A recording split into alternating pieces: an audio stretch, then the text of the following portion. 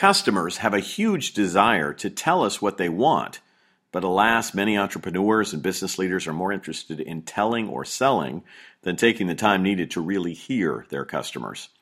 Now hold on. Am I saying that customers actually know what they want and are willing to tell us?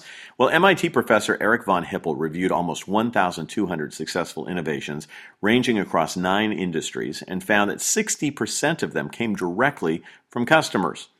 In my recent book, Leading the Starbucks Way, I talked extensively about how Starbucks innovates products, processes, and environmental aspects based directly on the input of customers. One powerful way that Starbucks benefits from the suggestions of its loyal customer base is through the website MyStarbucksIdeas.com.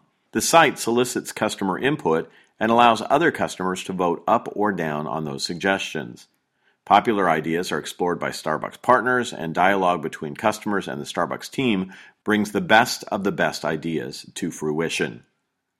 In the absence of a site as robust as MyStarbucksIdeas.com, our next best approach may be the old-fashioned conversation with the customer, where we spend time understanding the pain points they encounter and working with us or other providers of our services. And those conversations, coupled with exploration of what products or services would make their lives more enjoyable, all function to help us forge solutions based on the ultimate innovation resource, your customer.